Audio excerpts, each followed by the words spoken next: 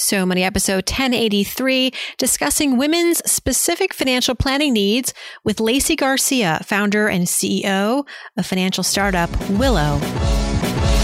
You're listening to So Money with award-winning money guru Farnoosh Torabi. Each day, get a 30-minute dose of financial inspiration from the world's top business minds, authors, influencers, and from Farnoosh herself. Looking for ways to save on gas or double your double coupons? Sorry, you're in the wrong place. Seeking profound ways to live a richer, happier life. Welcome to So Money. Prior to the pandemic, unemployment rate for women was lower than men. Now it's the opposite. Women are, reports are showing that women are bearing much more of the burden when it comes to childcare and homeschooling. Welcome to So Money, everybody. I'm your host, Farnoosh Torabi. One of the hottest issues right now coming out of the COVID-19 pandemic, one of the most sobering issues, I should say, is that women are being disproportionately impacted by the burdens that the pandemic has created. For example, women are bearing more of the brunt of childcare. They're the ones more likely to step away from their jobs to teach their children, to take care of their children. As someone who's been covering female breadwinners for the better part of a decade, I'm wondering now if we're taking any steps backwards. My guest and I today tackle this and then some. Lacey Garcia is here. She is the daughter of a Cuban refugee who says her money mindset was shaped very early on. And throughout her life, as she pursued a career in education and financial services, and personally providing for her family financially, she was able to connect with women in particular to help them understand and achieve their money goals. She is the founder and CEO today of Willow, a company that is on a mission to financially empower women throughout their life journeys. Whether you're experiencing divorce, you're approaching retirement, or you want general family planning advice, Willow is a virtual technology platform and community of financial experts that offer candid conversations and financial advice. Lacey and I discussed the unique set of challenges when it comes to navigating life's events as a woman, her thoughts on the pandemic, and whether it's really going to leave a lasting negative impact on women's professional lives, financial lives. Here's Lacey Garcia. Lacey Garcia, welcome to So Money. Farnoosh, thank you so much for having me. I'm delighted to be here. I really admire how beautifully you inspire people, especially women, to, speak candidly about their relationship with money and the challenges they face and to take control of their financial lives. Wow, that is really generous, especially coming from you. You have an entire company that is designed to help women with their money. It's called Willow, and the website is trustwillow.com. You're the founder and the CEO, and how you arrived at this venture. Obviously, a lot of personal narrative behind this, which I want to dive into. But while I've got you on this podcast, I think it's really great to have you on the show right now with everything that's going on, COVID related, recession related. We're hearing, and I'm sure you're very close to this story as well, about how women are being more affected by the troubles that are happening. More women are taking time out of the workforce to care for their families. It seems like a lot of the progress that women are making on the career front, we're taking a few steps back as a result of this pandemic and what it has really meant for our country and how it's been impacting families. You're probably seeing this in real time through your business and through your community. And I just would love to hear from you about, what your thoughts are on this. Do you really feel like we're going backwards? Can we recover? Advice, whatever your thoughts are. No, Farnoosh, unfortunately, you are so right that women have been disproportionately impacted by the coronavirus pandemic. Financial stress, anxiety, fear, depression, we know all the other suicide, divorce, everything is on the rise. And a lot of the gains made prior, it's a lot of people are questioning, how much we've had to move back. Prior to the pandemic, unemployment rate for women was lower than men. Now it's the opposite. Women are, reports are showing that women are bearing much more of the burden when it comes to childcare and homeschooling. And to your point, more of women's longer term career prospects are at risk with the fact that, either they've lost their job, their industry, or they're going to be forced to remain out of the workforce for longer because they are going to be caring for their children who will not be returning to school in the fall. Especially hit hard too is also, the sandwich generation. And, I can speak to that with a mother with cancer and a young son. So many women who are already juggling careers now with homeschooling, the 15 hours a week on average that it's estimated we've taken over of domestic labor, plus, worrying about and caring for our parents who, the anxiety of thinking about the fact that their lives are at stake. We're worried about our children's futures being at stake. And, at times where we should be really able to be focused on our careers, it's really very challenging. And not to mention, if you're married, the added stress and pressure that's putting on marriages. So yes, we are seeing an increase in, kind of the need for the type of help that we're providing at Willow, which is really kind of first starting with what the woman is experiencing. What, we call it her life journey. Is she now facing a divorce? Did she just become a recent widow? Is she, did she start a business and it's become particularly challenging? Or is it just planning for retirement, wanting to get a financial plan in place, in the midst of this? And also, we are seeing a lot of wealth anticipated to transfer into the hands of women, a lot of wealth that is in the hands of baby boomers right now. Is set to transfer to women in the next decade. And, 2/3 of the 70% of the wealth that baby boomers control in this country is actually, in partnerships. And the women don't actually play an active role in the financial decisions. But, we know that women on average are typically about 2 years younger than their husbands, and that they live about 5 years longer. So, the majority of that wealth is set to transfer to the hands. And we're seeing that too. So on the flip side, people concerned so much about, having lost income, but then also inheriting sort of wealth and all the complexities that go through the gamut of that. So but to answer your initial question, I am optimistic that, we are resilient and we are strong, and that women, and women banding together, as you saw, just recently with the Challenge Accepted, I think that we have such a strength and such a resiliency. If we're able to raise our hand and ask for help and get the guidance that we need, I think that we're going to make it through this and sort of once again, kind of defy all odds. Yeah. And I think what we'll definitely need more than ever is we can ask for the help, but the help needs to be there too. So corporations, men, fathers, the government really recognizing, and for the first time in perhaps ever, really putting their money where their mouths are and supporting women, supporting work-life balance, and companies really not penalizing women. So often we hear about the penalty of becoming a mother while trying to climb in your career. And the further along I've been reading, the further along we get into this pandemic, and maybe in the beginning, everybody was empathizing, working from home, everybody's trying to just make it work, and kids are in the background screaming, but it's not going to be cute anymore going into 2021. In other words, the empathy is sort of, diminishing a little bit. And we're going back to that idea of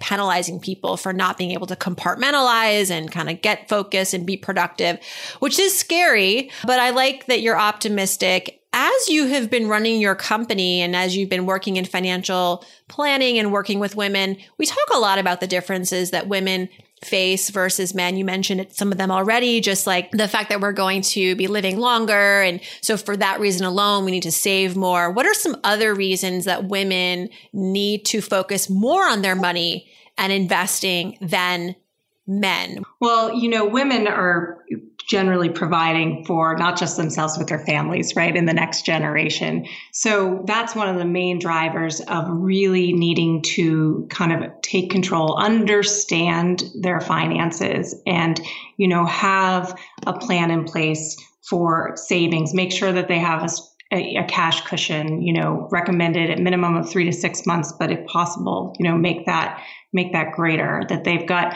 savings and retirement plans, that they've got, college savings plans in place, and that they have investments, because to your point, they are going to be living longer, and they're also, really caregiving and taking care of so many people. And, what we find at Willow is that it is, and this is backed up with kind of all the data and I think so many individual experiences, is that, women have a much, when it comes to their finances, women are seeking advice and place a much higher value on human connection. And that's because they are so focused on life goals, on caring for family members, on, taking care of the people that mean something to them, of making a positive impact on their community. But at the same time, they lack the self-confidence in their own financial decision-making, their own investment acumen. That's why it is so important, that we help to kind of empower them in the sense of giving them back their power and helping them to have the confidence that they kind of understand their financial picture. They understand the necessary steps that they need to take, and that they're able to have a strong foundation. So in the midst of all this uncertainty that we're facing, that, to your point, when is the end in sight? At least there's a really good foundation there. So when they get knocked over or something unexpected happens, they at least have that strong foundation to go back to, or know kind of they've got a financial coach or a good mentor and peer or a trusted financial advisor that they can turn to and get the guidance that they need. What is it about the financial services industry that has been falling short in terms of what women are looking for? This is a void that Willow is trying to fill, and other companies like Ellevest have recognized this underserved market of women. What is lacking? A lot of it comes down to the emphasis on the woman and her priorities, her goals, and a trusted kind of personal relationship, personalized guidance. So many women report who are working with financial advisors that they are dissatisfied, or they don't really feel like they're heard. They feel like oftentimes, if they're working with an advisor with their spouse, that they're sort of sidelined or ignored in the conversation. Or, women who are CEOs of companies and very knowledgeable feel like they're talked down to in meetings. And that is really troubling. And I think that that's at the core, because we are, most women really are focused on, our long-term objectives, our priorities, our goals, but it's also, kind of what is going on a daily basis in our lives. And like the need for someone to actually hear us and to understand us and to be able to meet us where we are, but also help us to get to where we need to be is so critical. And, if there's just a focus, not that women can't understand complicated investment, in financial aspects and investment decisions, but, it's also a matter of just kind of understanding sort of what her daily needs are. And, that there's an open and a safe space for asking any question that she wants to and getting the support while she's thinking about the complexities of, taking care of family dynamics and, saving for the future. So that's something that, we are trying to address. And obviously other companies are doing the same thing, which is great, but there's just not enough of it, and there needs to be more of it. And public service announcement, women are better investors than men. Yes. So if there's any doubt in the room that you don't have the acumen to be a quote unquote good investor, you're wrong. I think, really that's what that's saying, is that women generally, to your point, like we have a long-term view. We're not in it for the game. We're in it to be extremely thoughtful and kind of stick to the plan. And we ask a lot of questions. And I think that pays off for us because we kind of let the market do its thing as opposed to getting our hands in there and trying to like outpace the market, which no one can really do. So we have a lot of the inherent strengths that align well with investing smartly in the market. Now, Lacey, you come from a background where you're the daughter of a Cuban refugee, and you say that your money mindset was shaped early on. Tell us about that. What were the experiences that that created this mindset? Yes, I am, really fortunate to have incredible parents, both parents, but my father came to the United States from Cuba in 1960. And, I was raised by a man who overnight had lost everything, but then through the power of, education and hard work really embodied the American dream and was able to graduate from Miami High School as a valedictorian and get a full scholarship to Harvard and go on to achieve, significant success from a career perspective and really give a lot to his family. So, I was given a lot of opportunities early in life, but I also was raised to understand the value of a dollar. I remember the first time that I accidentally left the lights on overnight, and I've never seen, it's the first time I sort of got a touch of my father's Cuban temper and understanding, that money we cannot waste money, and money can disappear overnight. And so we need to be prepared, for worst case scenario, that we need to have that emergency fund, that strong cash cushion, because things can change dramatically. And as I think so many of us have experienced across the board, just with how COVID and this global pandemic has taken over our lives. And for many people, the loss of businesses that they spent years building, kind of whole industries. So, you always, I believe in being optimistic and, kind of hopeful, it's always good to be prepared for worst case scenario. That certainly was shaped from my upbringing. The lights. I think that's a true marker of any financially responsible kid growing up in a house, because that was our generation, right? That was before programmable thermostats.